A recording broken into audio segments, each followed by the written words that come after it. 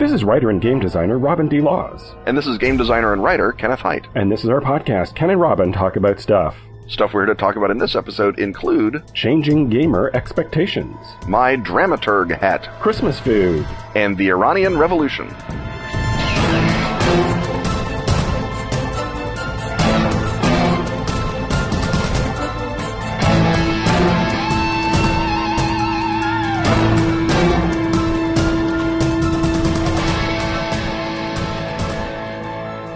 The rattle of dice, the shuffle of rule books, the click and whir of PDFs being pulled up on tablets and phones, the crunch of Doritos. Yes, it's a veritable festoonery of options here in the Gaming Hut. And in the Gaming Hut, as you know, in the past it was just a stereo that was left over from upstairs and maybe some shag carpeting and a poster of the map of Middle-earth. But now the Gaming Hut is a veritable multimedia palace with 1 million screens and 1,000 possibilities. Robin, how do we come to grips with our vast panoply of gaming possibilities now in the present? Well, I had an exciting time capsule open up for me in the form of playtest feedback for the new version of Feng Shui. And what we did as the first step of that was to ask a whole bunch of people, we got up to 30 groups, I think, to play it as if it were a new game and to respond to it as if it were new.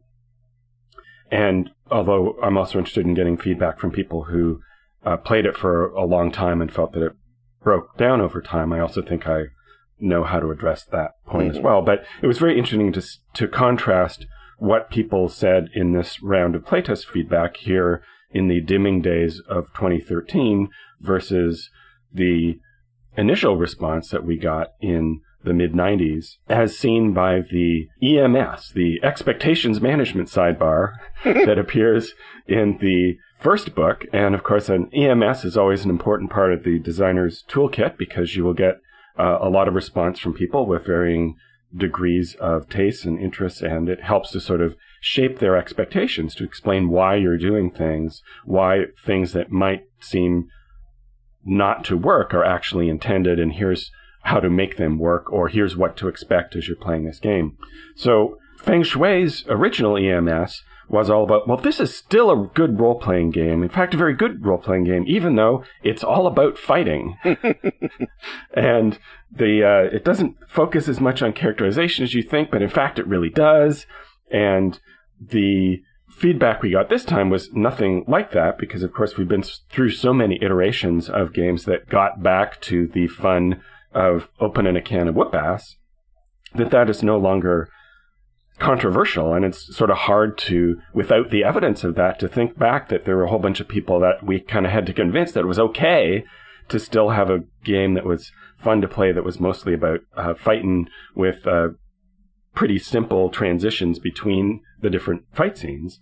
And this, I guess, was a period where you had D&D was still off in its corner. It was before the D20 revolution sort of brought it back for everybody, and you're either interested in D&D or you were interested in other games. And if you were interested in other role-playing games, you kind of made that contrast between what you were doing and what it was doing. So at that time, I think the self-perception was, anyway, that other games had much deeper characterization if you were off exploring Glorantha or involved in some sort of machination with your vampire clan or so forth. And so that was an expectation that we had to address that we don't have to address now. That was also the period of the build system, when the build system was in its heyday.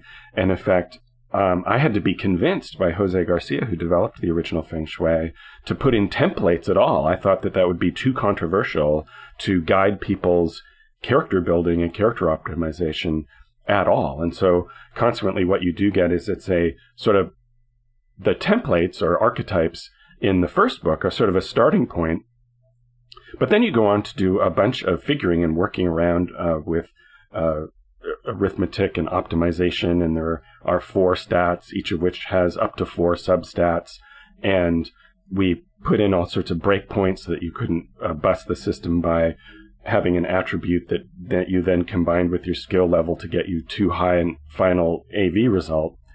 Now, as you might expect, what do you think the new playtesters playtesting this in 2013 came back and said? they probably came back and said, we want more evocative fighting and we want stronger classes.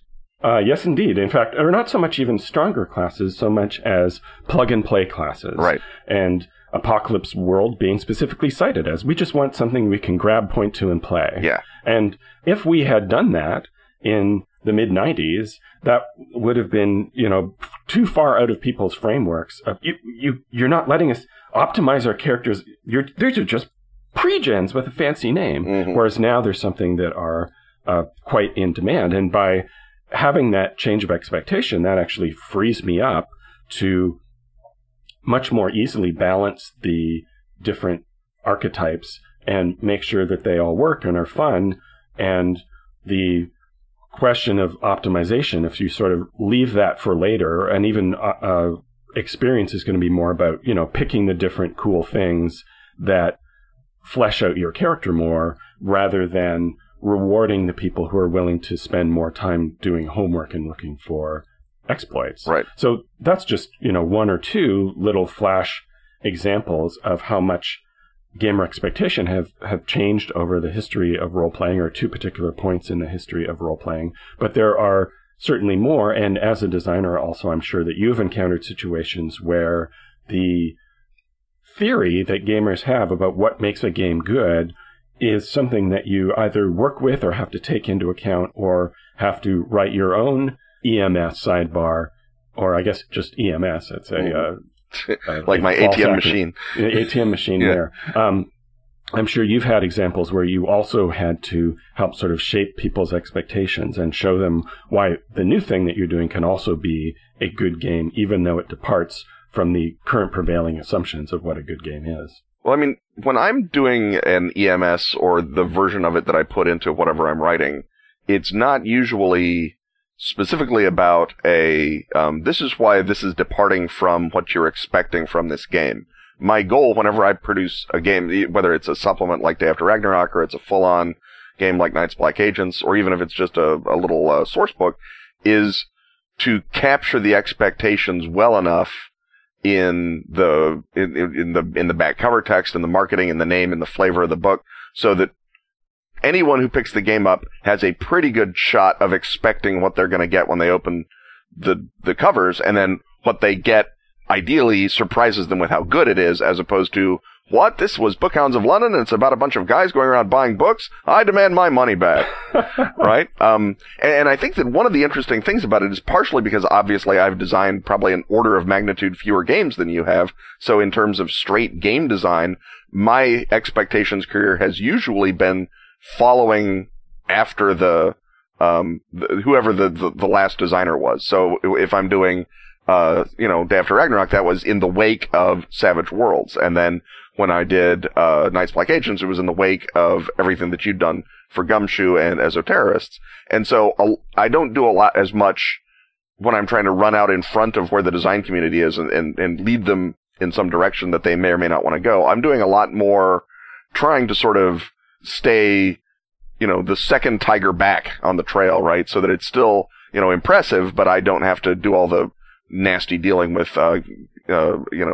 people with guns up front. So your expectations management is, you already met the first tiger. Yeah. I am the second tiger. I am also going to try to bite you. Exactly. And I will bite you with a degree of ferocity and verve that you perhaps didn't even expect from a tiger. And that's sort of my selling point. And I think one of the interesting things that you can look at, and I'm wondering if Paul and Mike, when they're doing 7th edition Call of Cthulhu, are running into this, because a game that has been constantly supported to one degree or another, certainly, but constantly supported in pretty much the same mechanical format that it was in 1981, is a game that builds its expectations into its user base in a way that Dungeons and Dragons, for example, doesn't, with, a radical change to rule systems every, 2 generations of gamer.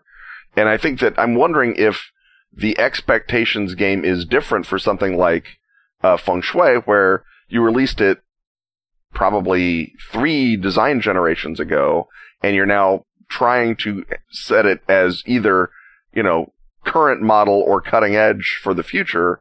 Do you think that's a different, I mean, that seems like that would innately be a different task than something where you're coming to a game that has been continuously supported in one format and one basic rule structure, and you say, okay, 300,000 owners of the game, or 500,000 owners, and however many active players, and however many other, conventures on message boards, we're going to introduce a radical change. And again, they're doing it again. Well, a lot of the changes that they're doing are in response to concerns that have been brought up in other games, and things like Gumshoe and things like Fate Points in Fate or Bennies in Savage Worlds. They're trying to introduce a lot of those elements into Call of Cthulhu, and I think they're dealing with people whose expectations were preset in 1981, even if they themselves weren't alive in 1981. Do you think that that's got a different dynamic to it? Yeah, I'm blessed in about 3 different ways, and let's see if I can remember all 3 of them by the time I finish talking.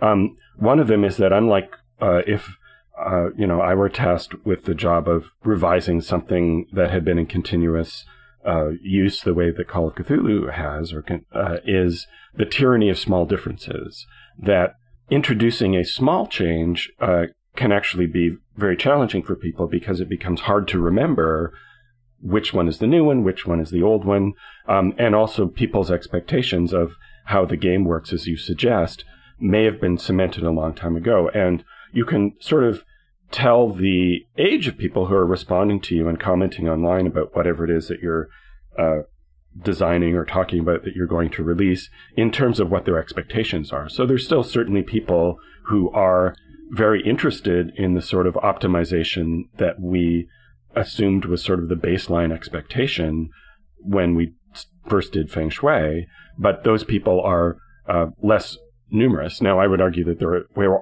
always less numerous than they seem to be, because optimization is something that's easy to talk about online, and so by being something that you can talk about, it sort of over-represents the extent to which the entire player base is interested in that.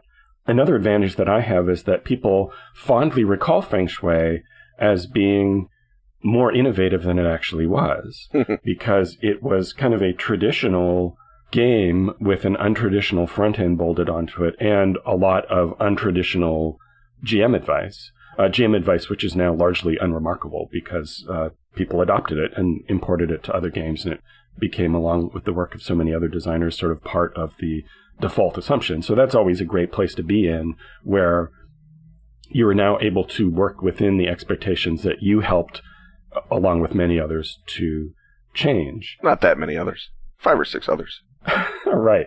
And also because it has gone through, it's been the same game and been available the whole time, but not been revised as many times as most other games will have been. People are hungrier for the changes and hungrier for the updates, and I think there will be less resistance. Now, an asterisk on that is that there are people who remember what their critique was at the time, and that critique is still alive for them in their memory, even though it's not a critique that they would make of a current game released today.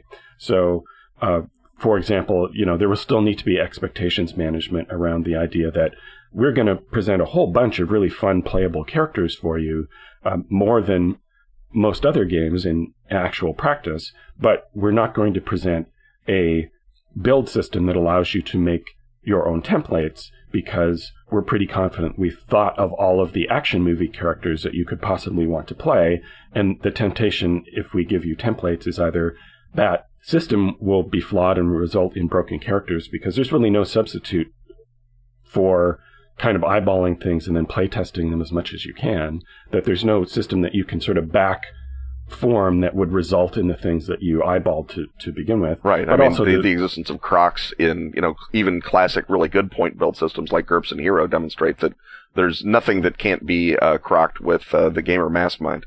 That's certainly true. And a reverse engineered build system, even more so than those build systems, is going to be really susceptible to that. Mm-hmm. The other big concern is just that people will use the build system to create characters who don't belong in the world of Feng Shui, sometimes because they want to sort of backdoor the rule set into a generic rule set in which they can play other things, but I'm legally, contractually prevented from doing that and creatively uninterested in doing that. I only want to do stuff that serves Feng Shui. So people may still remember that they kind of wanted a template system, whereas if they got Feng Shui now, they may still remember that they wanted a build system, but if they got Feng Shui now, having seen Apocalypse World, and they would just, oh yeah, okay, plug and play characters, great, let's go. And it would, that critique would not then arise.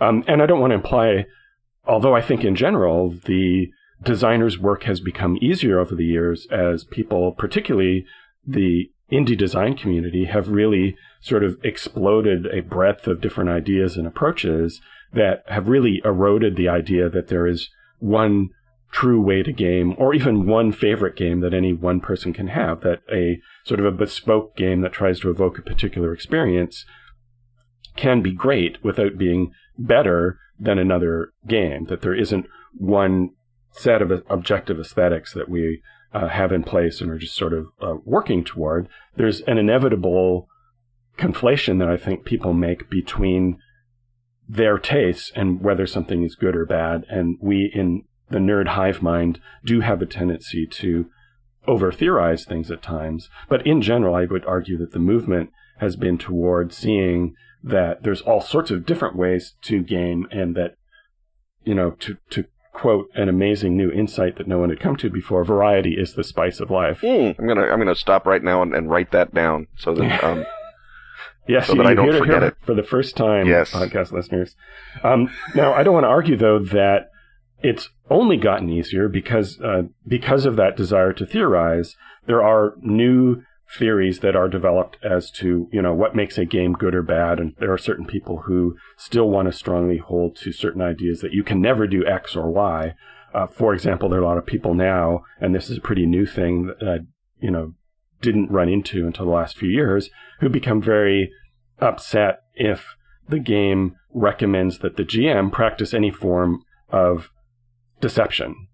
That if the game is not entirely transparent to the players at all time, that it is badly designed. And I would certainly argue, pish and pshaw, I would say, in my best argumentative voice, because theatricality and storytelling often depends on surprise and the concealment of information. And just because sometimes that you as a player are in the dark about what's going on, as long as the payoff for that, as long as the reveal is fun and surprising, the way that surprise works in any other non-collaborative media, I don't have any problem at all with non-transparent or even deceptive things at the margins. And it might be interesting to, I mean, there's certainly a point where deception turns against you when you're doing something that's so non-apparent to the players that you don't stop to get their buy-in first. But once you've established trust, I, for example, think that relatively new expectation is one that requires serious management, I would say. Well, I think that, I mean, with a lot of these expectations, they're, and I'm going to turn your variety and is the spice of life back around, because I just thought of something on the lines of, and I'm still working it out, I'm not super happy with it, but something like moderation in all things, maybe? The notion that's crazy. The notion that you can take a lot of different elements of a game design, and any one of them used in isolation or tautologically to excess endangers the game, just like misdirection can, just like build systems can or cannot, just like strong archetypes or classes can or cannot. And that one might say that it is that not everyone likes garlic soup, and so therefore, while most soups are improved with some garlic, there are people in this world, sad fallen people, who do not want a garlic soup, and indeed there are even people in the world who prefer soup with no garlic in it at all. And so therefore, I think that in the same way that you were talking about that there is no one best game, as is this sort of dominant meme now, which of course, modulo Call of Cthulhu, sure, why not? But the notion that we are no longer, all of us, experimenting to find the one true form all games must take, and are beginning to approach games as you do other, not even other artistic endeavors, because you can still get people to say that there's one best movie or one best play or whatever, but you're looking at it more as different types of collaborative endeavors. So it's like, it's much harder to get everyone to agree that there's one best food or even one best restaurant, because you can say, well, most days, sure, I'm happy to go to Buchan, but I'm really in the mood for Mexican food. And that does not seem to set up any kind of barrier in the way that it used to back in the day when people would say, sure, I like Call of Cthulhu best, but I'm really in the mood to play some sort of slap-happy martial arts game.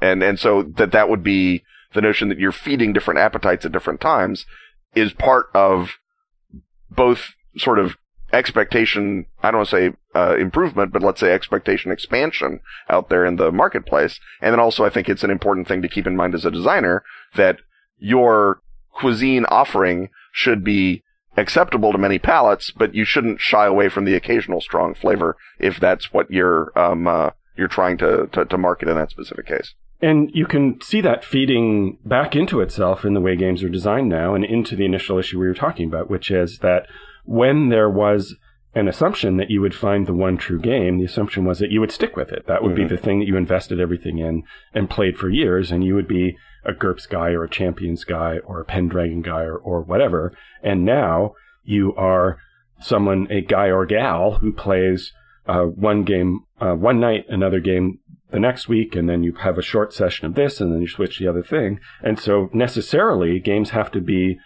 designed and are designed to facilitate that. So the idea that now you want a more plug-and-play version of Feng Shui reflects the fact that people assume they're not going to play it for quite as long, and then it's not as worth it to master it enough up front to have a big, long blue booking session where you do all the arithmetic to get at the numbers that I originally hoped you'd wind up at anyway. Mm-hmm. I think that part of it is and I certainly don't want to say that all gamers everywhere have become more Catholic in their tastes and more experimental and trying more different games, because that's demonstrably not the case. But I think that the new game marketplace, the people who are interested in buying what you and I are selling, is made up of people who are more like that, simply because over the last 50 years, people who are only interested in one game tended to find that game and then stick to it. And so a guy who's been playing Call of Cthulhu literally since 1981 with no breaks and is still happy really isn't in the market for another kind of game necessarily, because he has found his one true way. Same with guys who are still playing, first edition AD&D, of which there are probably, more people in that pile than there are in all other gaming piles in terms of tabletop, put together. And it's the person who is the Galapagos Island of, or for whom Call of Cthulhu is a Galapagos Island of taste, is the one that the designers of the new edition are going to have the hardest expectations time with, because it will be more difficult to introduce ideas that have developed since Call of Cthulhu to those folks, because they're largely happy with the thing that they know and makes them comfortable. Yeah. And also there are, questions of whether or not the design decisions are individually wise or unwise, but that's a different podcast that I think we already did. Right. And moderation being the heart of all things, or as I know it from Greek philosophy, don't do crazy pants things, suggests that our podcast segment should be of moderate length. And so although I suspect we have more to say, we should start saying it about something else.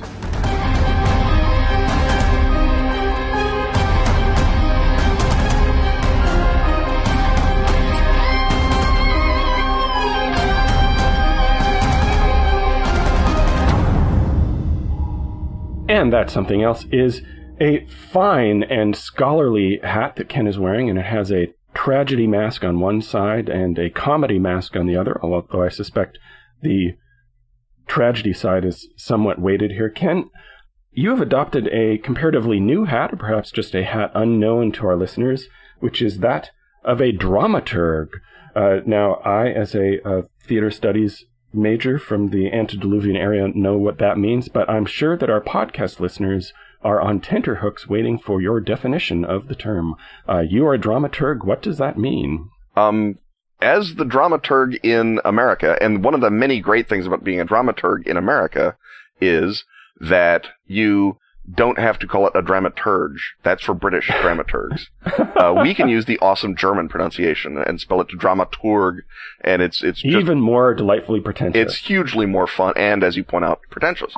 Dramaturg in America generally, and this still varies theater troupe to theater troupe, and it probably varies project to project, but they are the person who is there to represent the author. And in a play that is adapted from a previous work, or a play that has got some connection to another body of work, like if someone was writing, say, a sequel to King Lear, right? They were writing a play called Goneril or whatever. Then you would be the dramaturg's job would be to make sure that King Lear is still present in the work, that Shakespeare is still being talked about. In a lot of senses, if you're doing a normal King Lear, they might have a dramaturg who's there to push back against the director and say, well, this is what Shakespeare meant by all this stuff. This is what's been done by, best practices since then. Are you sure you really want to have everyone on scooters? I think that might harm the drama. Right. And the relationship isn't just adversarial, though. It is, as the sort of the research master, you are there as a resource for the director. So if you hit a line in King Lear and the actor doesn't know what the reference means and therefore is just delivering it as generic Shakespearean rhythm, you can then either with your brilliant knowledge of all things Shakespearean or by hitting the books, find out exactly what that reference means and then allow the director and the actor to collaboratively work together with that bit of information as the key that unlocks the meaning of what that line is. Right, and that's the other thing that I'm bringing to this role is that I am the research guy. So when the playwright put a scene involving microfilm into the play, I came back and said, unless this scene is taking place in one room at Harvard, it's impossible. The microfilm doesn't exist now. And so he had to now take that it we're out. talking about microfilm, we've been remiss in not mentioning what it is you are dramaturging and for who. Yes, I am. I've been for some years now the artistic associate, or an artistic associate, they have many, at the Wild Claw Theater, which is Chicago's premier theater of horror. They do horror dramas. They came to my attention with a adaptation of The Dreams in the Witch House, which they invited me as area Lovecraftian to be present at and give a little Lovecraft talk at the beginning and hand out copies of Weird Tales. And so it was a great fun time for everybody. And over the years, I have come to be buddies with them, and they have invited me to be an artistic associate. And I remember I was at a meeting of CAGWIC, the Chicago Area Game Writers Colloquium, and by meeting I mean drunken hangout, and got the phone call, and so I excused myself, went out, took the call, came back in, and I said, well, I'm an artistic associate at Wild Claw Theater now, and Nathan Paoletta says, so how much is that going to cost you? And I said, well, so far it's cost me $0.25 to take this phone call. And so far, I don't regret it, but I suspect that even though a dramaturg is a paid position in this case, it is perhaps still something that one does out of love for the legitimate stage, or in my case, love for Lovecraft, because the play that I'm currently dramaturging is The Shadow over Innsmouth, a stage adaptation of Lovecraft's classic horror novella, adapted by Chicago playwright Scott Barsotti, who also wrote The Revenants, which is probably the best zombie love story ever put on the stage. He adapted Clive Barker's Kill Me. He's done a number of other great plays in his career, and is he writing these specifically for Wild Claw? He is writing them. Wild Claw is debuting them. He also writes for other theaters as well. So he is a Wild Claw member, but he is. We do not have quite the resources to make him our permanent on-staff and exclusive playwright, but he loves us best, and he is a Wild Claw company member. So he wrote this adaptation of Shadow over Innsmouth, and they, having seen, they asked me to write the liner notes for the program notes for Carmilla when they did an adaptation of Carmilla that was really, really good. And it was written by Ali Amadei, who's the artistic director at Wild Claw. And so apparently those program notes impressed them with their degree of research that could be packed into 750 words. And so they invited me to be the dramaturg for Innsmouth. And I have been having great fun with it because it means that I get to sort of be the voice of Lovecraft. And when there are elements of the play that are, and I don't want to say they're counter Lovecraftian, but they emphasize things that I think Lovecraftian might have meant as a leitmotif as opposed to a motif, I can tug on Scott's cape and say, is this exactly where we want to go? And what about this scene and things like that? Are you at liberty to provide an example? I think that one of the things that is, I think, obvious to people who read the story now is that the reaction to someone submitting to the Deep Ones is a different reaction to us than it was to H.P. Lovecraft, and probably than it was to other people in 1936. And so when you write, when you adapt Shadow over Innsmouth now, as for example was done by Tony Gildark in the film Cthulhu, the degree to which the person finding acceptance is a positive event it was in Lovecraft that was very much a secondary aspect of the story, and it's a part of the horror. And I think that one of my jobs as dramaturg is to make sure that while you may still feel more sympathy for the protagonist in this case than you did than people in 1936 did or than Lovecraft did, that it is still a horrified sympathy or a horrific sympathy or a sympathy that causes you to question something, as opposed to a simple triumphal story of, oh, look at that. Olmsted has found his home and everything is happy. And in this particular version, Olmsted is a woman, which made the story very interesting and un-Lovecraftian in a big way to start with. But that's the sort of, creative change that I think it's useful if you want to try and goose the story for an audience of jaded Lovecraftians. And certainly Scott is more than capable of writing very interesting female characters, which puts him one up on Lovecraft. So to what extent is Wild Claw's audience an audience of seasoned horror aficionados, and to what extent are they part of the audience for the general, very fertile, legendary Chicago theater scene? According to my buddies at Wild Claw, it tends to be about half and half. That there's about half of the people are horror fans. They're devotees of horror. They're the type of people that come out to Death Scribe, which is the big series of radio plays that they put on, usually in December. I actually just got back from it yesterday. And it's sort of live horror radio theater, and so it's that kind of audience, sort of your Night Vale crowd. And then the other half are just, like you say, people who are Chicago theater fans and want to see theater. And so they are fans of theater in exactly the same way that you or I are fans of movies. And so if a movie isn't horror, it doesn't mean that you and I don't go see it. It means we go see it with different expectations. And so the interesting job that Wild Claw has to do is present this material in such a way that it can appeal both to a theater audience and to a horror audience. And I think that's the interesting creative challenge, because if the only people you're playing to are Fangoria heads, you can go nuts and spray blood everywhere and have a great time, and everyone's having, you can drop arcane references exactly. as sort of in jokes if you're tempted to do that. And if the only people you're playing to are theater people, then you tend to work yourself into that position that people do when they deracinate Macbeth, or they say, honest to God, theater scholars, in quotes, say Seneca's plays are not meant to be performed because they are too grotesque. And those are poor scholars. Those are poor scholars. These are the guys who don't like Titus Andronicus because they haven't read or don't like Seneca. And it's that kind of approach that I think is so dominant, certainly in the English-speaking theater, that someone that was just a pure theater audience, they would draw you towards that. And so you'd find yourself doing, versions of, maybe you do the Revengers tragedy and there would be blood on stage and everyone would be like, oh goodness. But, if Wild Claw does the Revengers tragedy, then there's by God going to be horror on stage the way that, Webster or Ford intended it. I forget who wrote it, but one of those guys.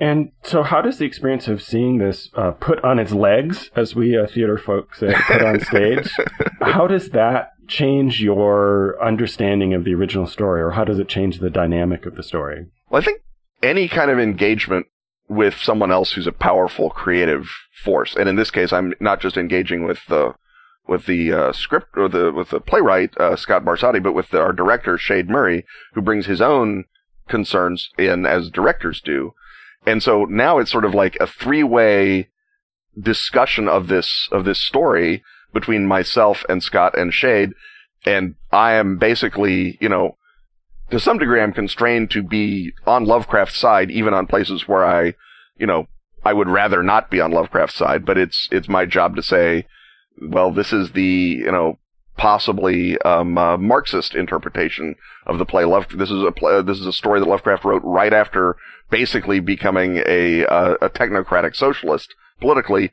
There may be something about a creepy aristocracy that runs the only gold refinery in town that might have some impact on Lovecraft's thinking, or obviously the racial component. To what extent are the Deep Ones representative of Portuguese and Cape Verdean immigrants of the sort that Lovecraft saw coming into the seaports of New England and recoiled against? And to what extent is that horror of others part of Lovecraft's xenophobia as opposed to a universal horror of others that is approachable. And those are the kinds of questions that obviously get asked anytime you look at Shadow over Innsmouth. And I think it's really interesting in the same way that it is when you and I take a cinematic drama component or whatever and try and move it into the framework of role-playing games. I think it's interesting when I look at two people who have two different arts, right? Directing and playwriting are different arts, and they come at it as against short story writing, or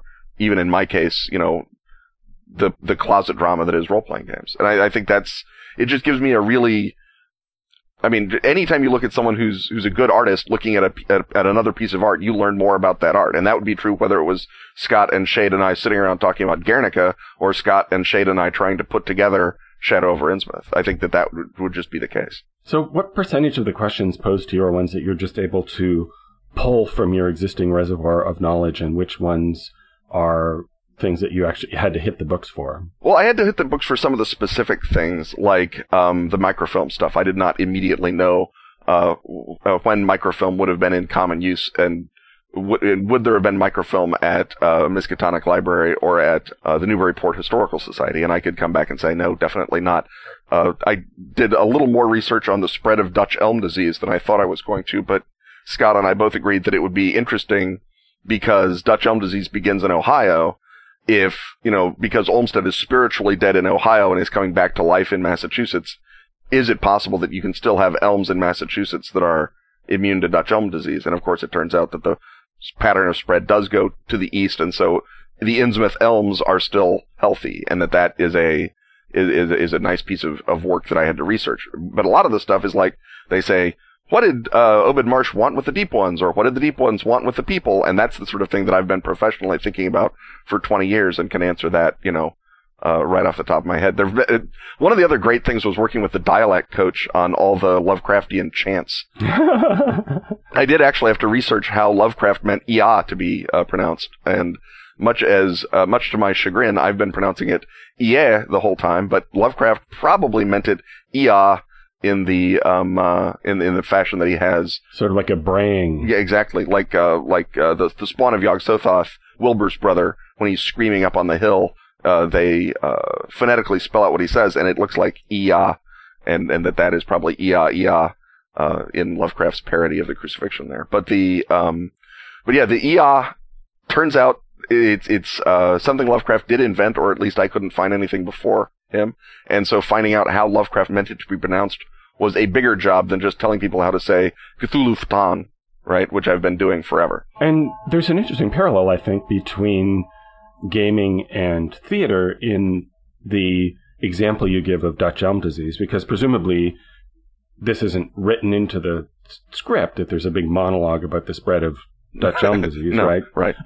But it becomes a secret, a source of knowledge for the actors in particular when they're playing it, that they know more than they are showing, that they have secrets, they have a depth of knowledge, and even if that just translates as a sort of a confidence that can get you through the terrifying experience of acting on stage, that it's like having a chunk of backstory that you've written about your player character that you may not necessarily reveal, or the GM knowing a lot about the setting and how the economics of the wheel-making industry in this particular town work, where just the fact that you know that, and it may never come into play, but it gives you a sense of confidence and a sense of richness of the world, and you're able to project that even if you don't introduce a particular fact about the wheel-making industry. Mm-hmm. Yeah, that sort of background and area knowledge, it turns out that the company, the players who are old Wild Claw hands are at least familiar enough with Lovecraft to know the kinds of questions that they're asking. And people like the dialect guy who came in cold and knew none of this, or some of the other actors who are not Lovecraft fans, or had never read Lovecraft before. It was very much like explaining a role-playing game setting to people who are eager to learn, but don't have the first idea of what the questions are they should be asking. And so we spent what in retrospect seemed like an odd amount of time just me explaining the prehistory of the world in the Cthulhu mythos, because they wanted to know how the Shoggoths fit in, and which one was Dagon, and where's Cthulhu, and all of these sorts of questions that none of them are in the play per se. I mean, there's certainly no lecture about Lovecraftian geological prehistory, but it's all backstory that the players really seem to want to have a handle on, and that as I'm explaining it, the director is coming in and saying, "Oh, this is how we can use this," and so I can provide this data dump, and then the director puts it into the context that the actors can use. And it was an interesting collaboration, and other stuff that I did in that first data dump, Scott then put into second draft of the play. So there was a sort of enriching quality to it, both on the stage and sort of behind the stage in the actors' minds, I hope. Well, no one wants to be left out of the Shoggoth jokes. No, you'd hate that. Although being left out of the Shoggoth, actually a bonus. Yes, indeed. And speaking of theatrical tradition, I see a hook coming from stage left to pull us from this stage and into our next hut. Okay, I should, as we are following the spotlight out, I should mention that Shadow of Innsmouth debuts December 13th at the Athenaeum Theater in Chicago and plays through January 26th. So everybody in the Chicago area, head on out to that, and everybody not in the Chicago area, hop on a plane. It's winter in Chicago. That's right. What could be more exciting than to go indoors and watch theater? That's okay, what we're doing. That is the end of this Many Hat segment.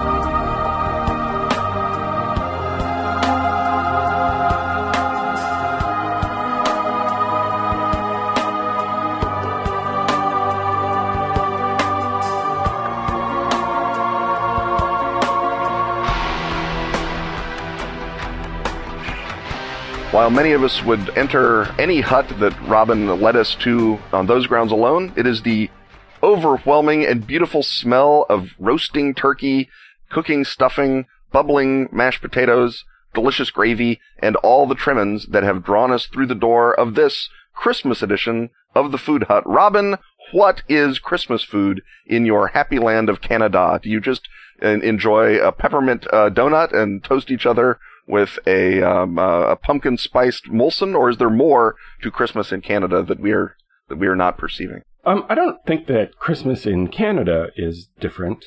For example, all of the things that you just listed as the prime constituents of the Christmas dinner are part of the two Christmas dinners that Valerie and I eat on Christmas Day. We have one at noontime with her folks, and then hitch a ride north to the small city that I grew up in and have another one in the late afternoon. Oh, man.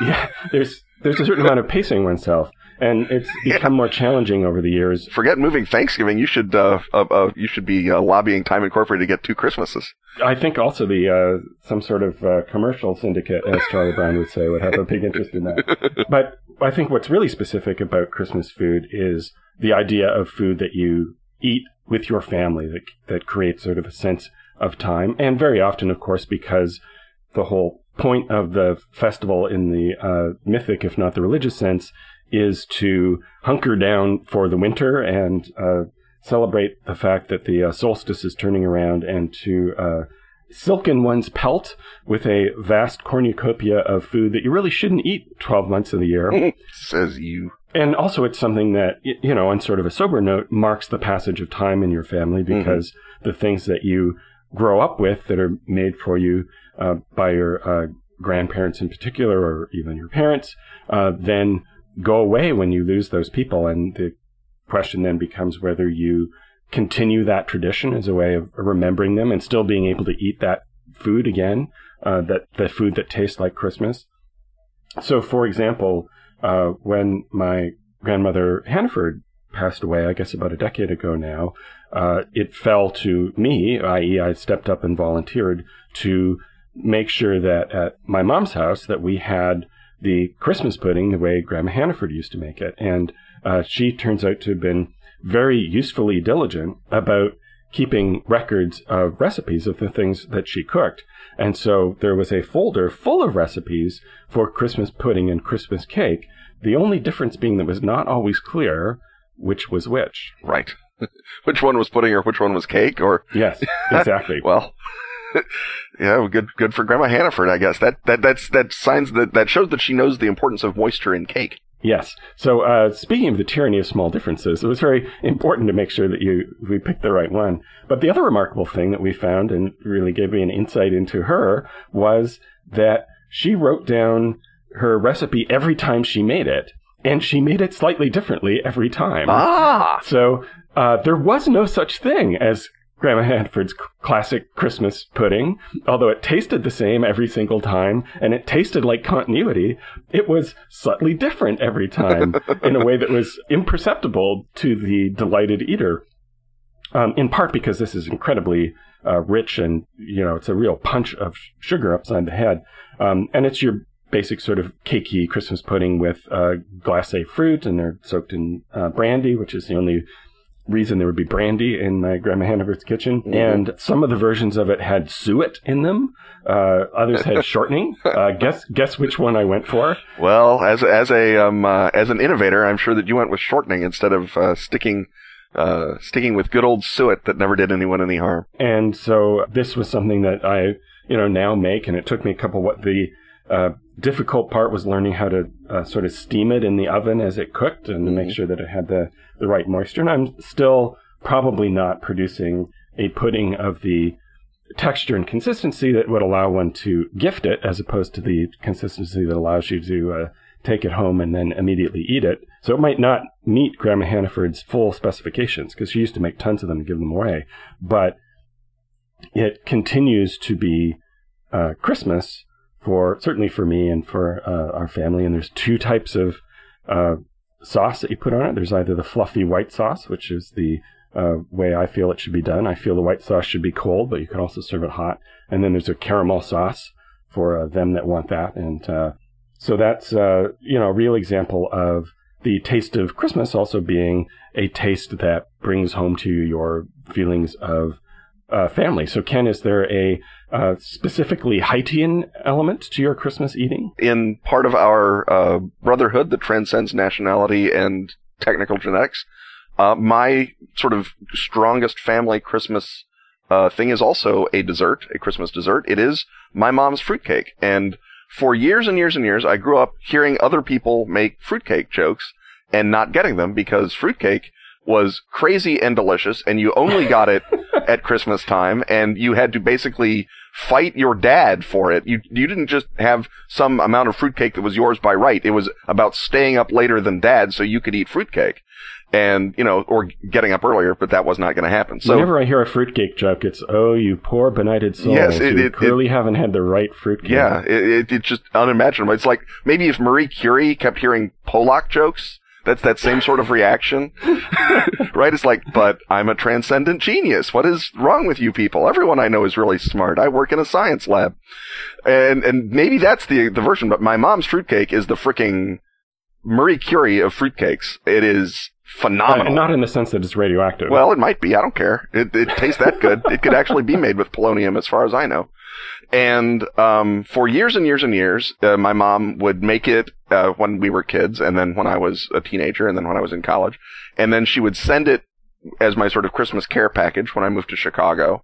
And then it took, I don't know how many tries, but I managed to wrest the recipe from her so that Sheila could make this fruitcake for me at home, because as opposed to you, who travels quite honorably and delightfully back to your ancestral lands, very Lovecraftian, for your Christmases, I made the decision that traveling on Christmas is possibly the worst thing that you can do on Christmas. And since I live in the destination, I have an open invitation to my mom to come visit me any Christmas she feels like it.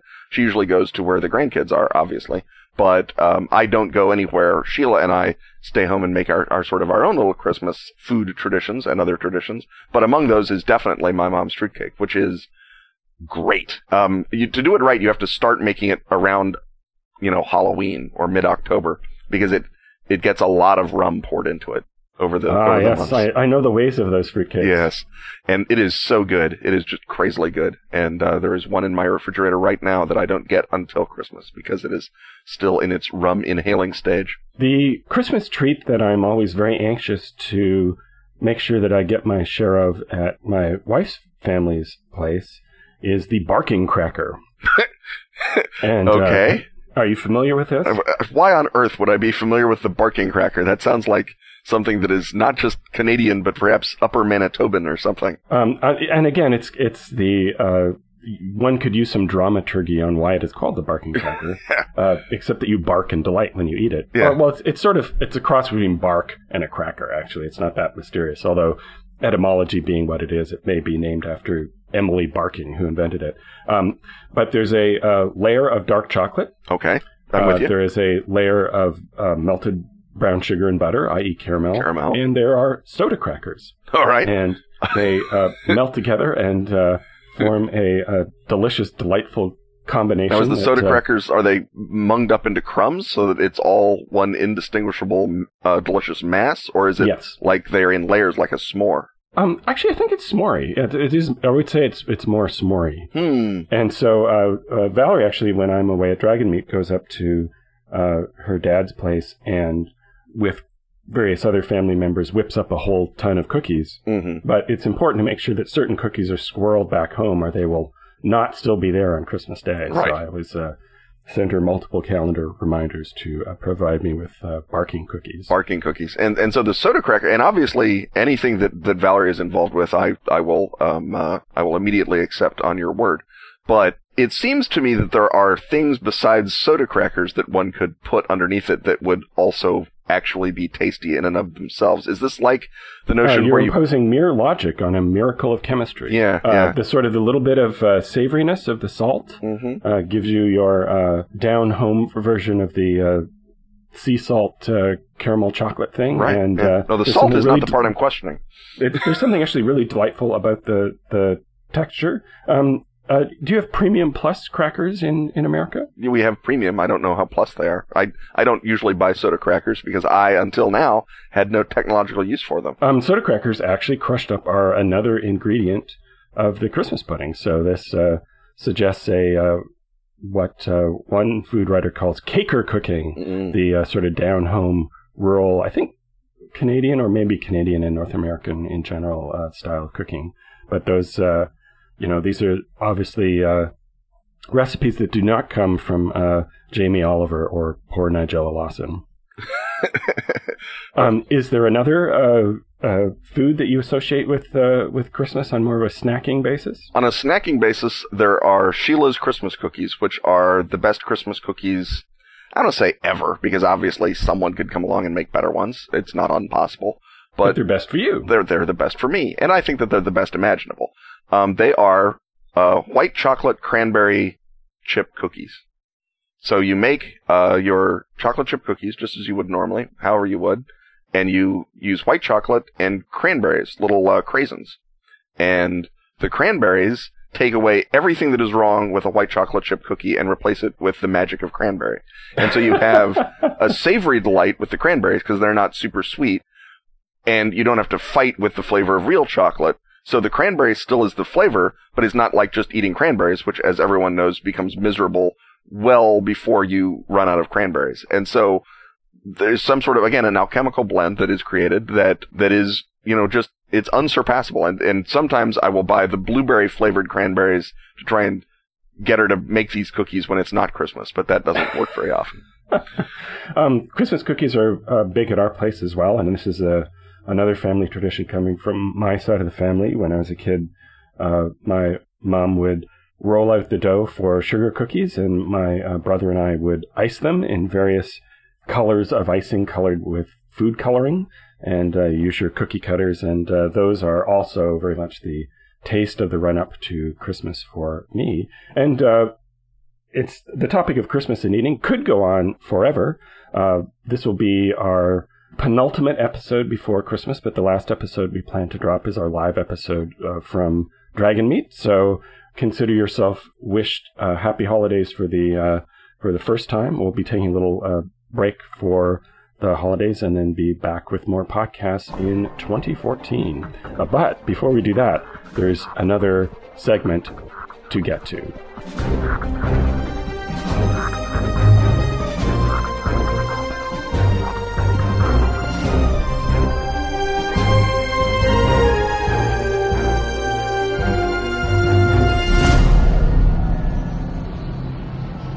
And what segment might that be? Well, we hear the whir of chronotons and the clanking of time gear, so that means it's time to step into or around Ken's time machine, the vehicle that Time Incorporated uses to send him back into history to alter, spindle, and sometimes mutilate it. And here we've had, I try to space out the atrocities in Ken's time machine. Unlike actual history. Yes. But I thought we'd get to another serious one, not because it reflects the festive season, but because it's in the news. Iran is in the process of negotiating a possible nuclear settlement with the world powers, and that brings up the question of, will that actually effectively remove their nuclear capability better than either the status quo or a catastrophic war would, and who exactly in Iran wants to thaw out and become like Russia and China, if not Norway, and who in Iran is just going to play a waiting game and hope for the possible thaw forces to falter. But this whole problem goes back way further in time, perhaps to the Iranian Revolution of 1979, and perhaps even further than that. So, Ken, if you were tasked the job of unraveling this problem through time travel, what possible solutions would you propose? Well, I think everyone can agree on two basic facts here, and the first is that the Shah was god-awful, and second, that the Iranian Revolution very rapidly turned also god-awful, and that there is not really a good guy side to strengthen in this. If you want to simply short-circuit the 1979 revolution, probably the easiest way, and I'm not saying it's very easy because the Shah was, running a torture regime. He was in cahoots with the hated Americans and British.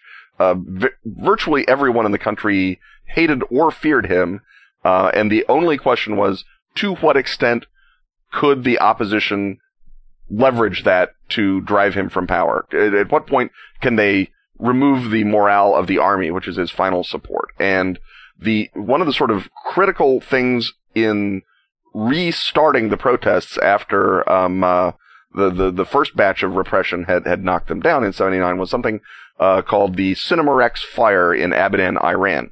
And 4 arsonists chained shut the door of the Cinema Rex and set it on fire and killed 422 people.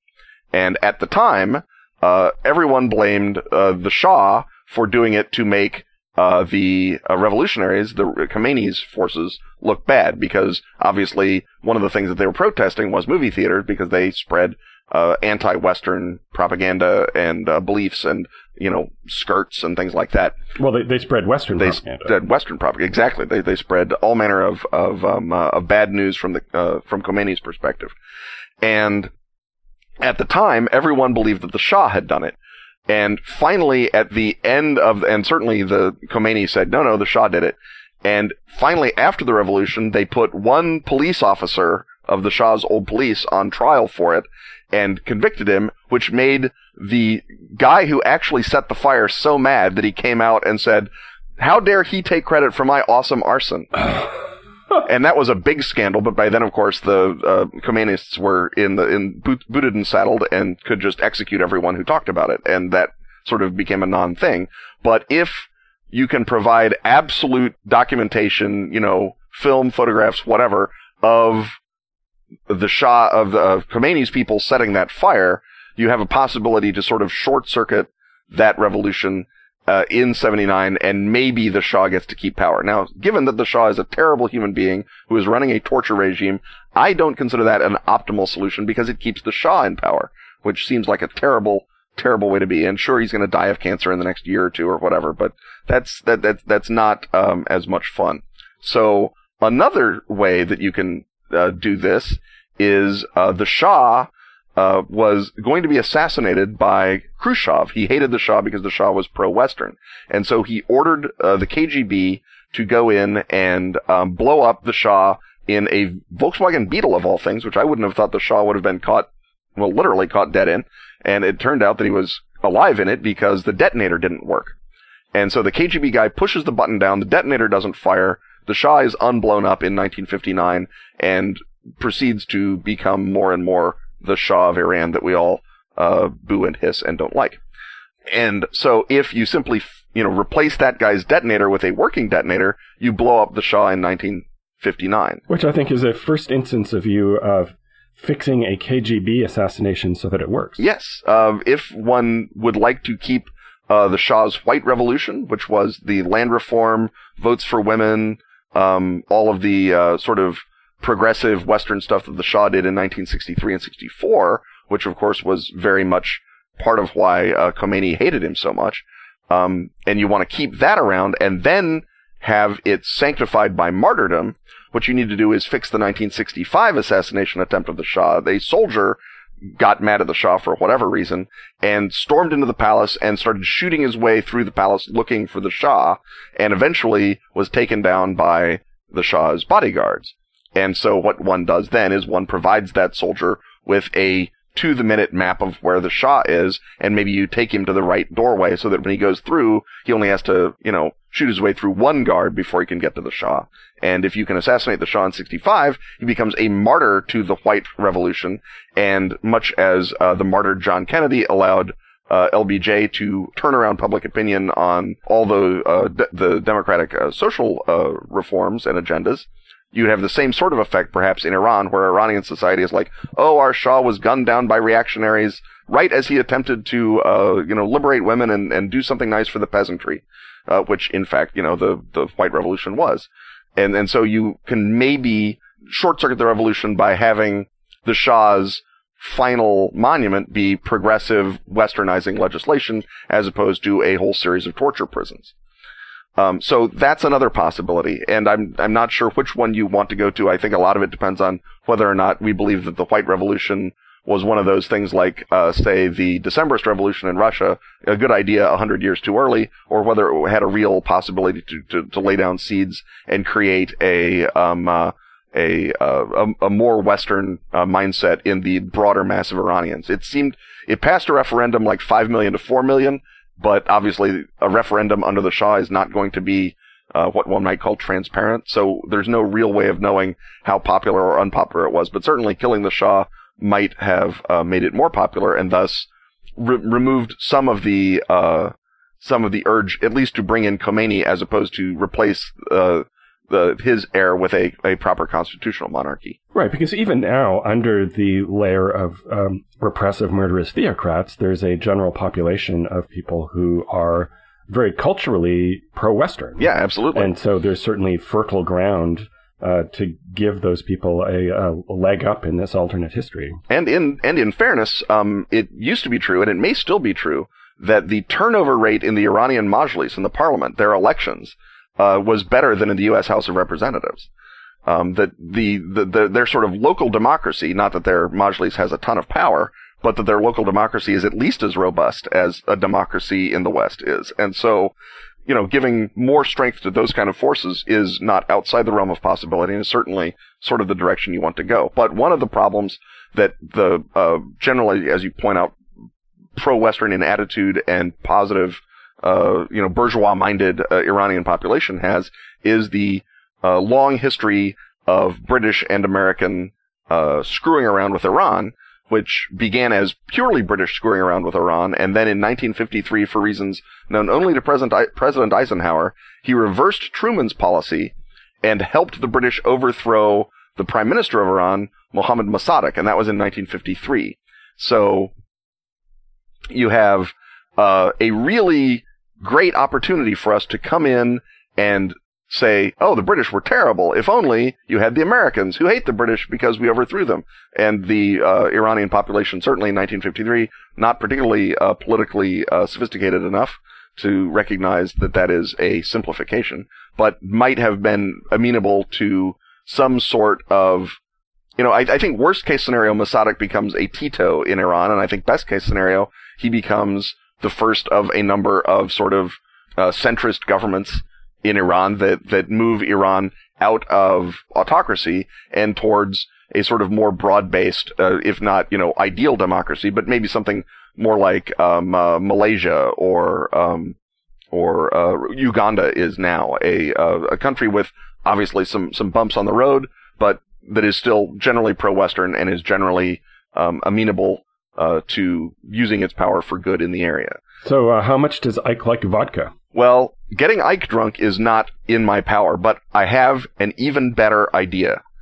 In 1958, Bernard Law Montgomery publishes his memoirs in which he criticizes Eisenhower and says that Eisenhower's incompetence prolonged the war by a year, which is a lot of talk coming from the guy who planned Arnhem. But anyway, so this is what finally ends Eisenhower and Montgomery's friendship. Obviously, dealing with Montgomery would have ended the friendship early, you would think, but this is the straw that broke the camel's back. And in 1951, Montgomery comes to Canada to open the Montgomery School in Hamilton, Ontario, and is Bernard Montgomery all over the place. And my alternate is not necessarily getting Ike drunk, but getting someone involved in the Adlai Stevenson for President campaign drunk enough to think, what a great idea if we have Bernard Montgomery come over to America and do a lecture tour in which he explains to everyone how Eisenhower didn't win the war.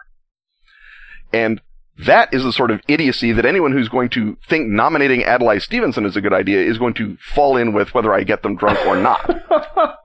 And so having Montgomery going around giving a series of lectures on how it was really the British that won the war and Eisenhower just screwed everything up. First of all, it gets Eisenhower an even bigger landslide victory in 52, which is great. And second of all, ideally, when Allen Dulles comes to Eisenhower and says, hey, let's help the British overthrow the democratically elected government of Iran, Eisenhower says, you know what, let's not do that. Let's never do that. Let's never do the British another favor as long as I'm president. And I think that since by 1956 he was already, throttling the British back on their choke chain at Suez, simply moving that decision point 3 years early doesn't change anything really in I think Eisenhower's instincts and policies, and we just sort of get that out in the open and get it early enough to save Mossadegh and save the possibility of Iranian democracy in the 1950s. And I think any of those change points, depending on exactly what sort of outcome you want, this might be one of those multivariant possibilities. The final possibility, and is one that I'm probably going to do regardless, is when Khomeini was exiled the first time, he went to Turkey and he went to Italy and he went a couple of other places and he wound up in Najaf in Iraq. And he was in Iraq from 1965 to 1978 when Saddam Hussein threw him out. Now, reading up on his Robespierre. Part of the reason that Saddam Hussein threw Khomeini out is that Khomeini was conspiring with Shiites in Iraq to, overthrow the Ba'athist regime. But in the larger sense of we're going to have a giant Shiite caliphate and it's going to be awesome, as opposed to specifically, let's go strangle Saddam Hussein in his bed. Speaking of stories without good guys. Yes, in our lengthy series of stories without good guys set in or around the Middle East.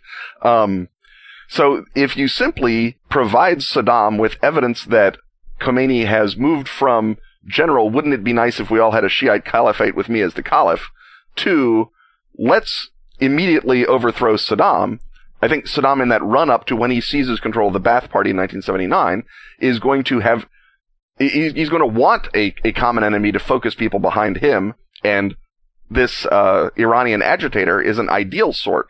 So if I can get Saddam Hussein paranoid enough to kill Khomeini, then regardless of what happens in the 79 revolution, we at least get to roll the dice on a different theocrat taking over. And, there's a rich bed of paranoia to work from. Exactly. And again, it's, much like getting the Irish generals drunk, getting Saddam paranoid is not exactly the most difficult thing I've ever been called on to do by Time Incorporated.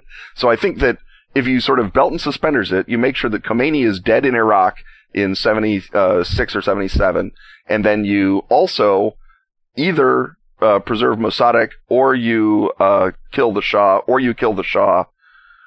I think you have a real strong possibility that you wind up with a generally democratic constitutional monarchy, maybe on the model of Thailand, although Thailand has obviously got its own problems right now if you look back over the last 50 years, Thailand is how you run a monarchy from total autocracy up to the present day without having too many god-awful problems in the meantime. And so what is the sort of best case present day in the Middle East when you execute this plan? I think the best case present day in the Middle East is that a democratic Iran is attacked by Saddam Hussein in an attempt to consolidate his own power, just like it happened in the actual Iran-Iraq War. He moves in. The United States, he moves in with Soviet backing. The United States provides backing to the democratic Iranian government, which defeats Saddam. He is overthrown by his own soldiers and executed, hung up on a meat hook and beaten by his own people the way that he should be. And Iraq then becomes either pro-Western military regime along the lines of Egypt, which would be sort of the ideal or probably the most likely situation. But the ideal situation is that the presence of a large Shia democracy next door for 40 years has caused the Shia majority of Iraq to think we could have a large Shia democracy of our very own, if only. And then you would perhaps have a independent Kurdistan in the north, and you'd have a Shia democracy in the south of Iraq, and things would, by now, be so positive that people would be wondering whether or not our democratic allies in Iran are about to become, one of the newly industrializing tigers, and how their flourishing stock market is going to handle the sudden drop in oil prices, as opposed to wondering whether or not they're going to be detonating A-bombs on Jerusalem. And speaking of that, does this bank shot you into a way to unwind the occupation? Does this reduction of the available store of enemies make it easier to unwind that problem? Which occupation are we talking about? There are so many. The Israeli occupation. Oh, the Israeli occupation dates from 1967 and 73, and so those came about when Iran was already pro-Western. Iran, if anything, had either had no effect or had a moderately calming effect on the Arab forces intending to invade Israel. So unwinding that from an Iran perspective is not going to be very easy, just because the timing isn't going to create a strategic opening into the Arab world the way that Sadat did in the 80s, and the way that King Hussein in Jordan did after Sadat opened the door. And so even if you get Iraq overthrown and turned democratic, say in the 50s or 60s, you don't necessarily wind up with a strategic loosening of the noose around Israel soon enough to make Israel not respond by occupying the West Bank and Sinai. I think that unwinding that involves going back to a whole batch of different problems, possibly involving getting God to clarify exactly who gets which part of the promised land, and making sure that everyone gets a copy of the memo. That might be one of those I'm sure things. He likes vodka. Of course God likes vodka. He wouldn't have invented it if he hadn't. It just stands to reason. Even if it doesn't bank shot away every problem, I like the look of this alternate reality, and so does Time Incorporated. So they're going to send you off in your time machine, and that's going to conclude yet another installment of our podcast. Stuff having once again been talked about, it's time to thank our sponsors. Dork Tower, Pro Fantasy Software, and Pelgrane Press. Music, as always, is by James Semple. Help keep the show going. Fill our stockings, by which we mean the donate button at KenandRobinTalkAboutStuff.com. Join such illustrious patrons as James Torrance, Andrew Miller, Robert Hansen, and Dan Bidwell. Exploit our reach by advertising with us. Grab the rate sheet at our site. On Twitter, he's at Kenneth Haidt. And he's at Robin D. Laws. See you next time when once again we will talk about stuff.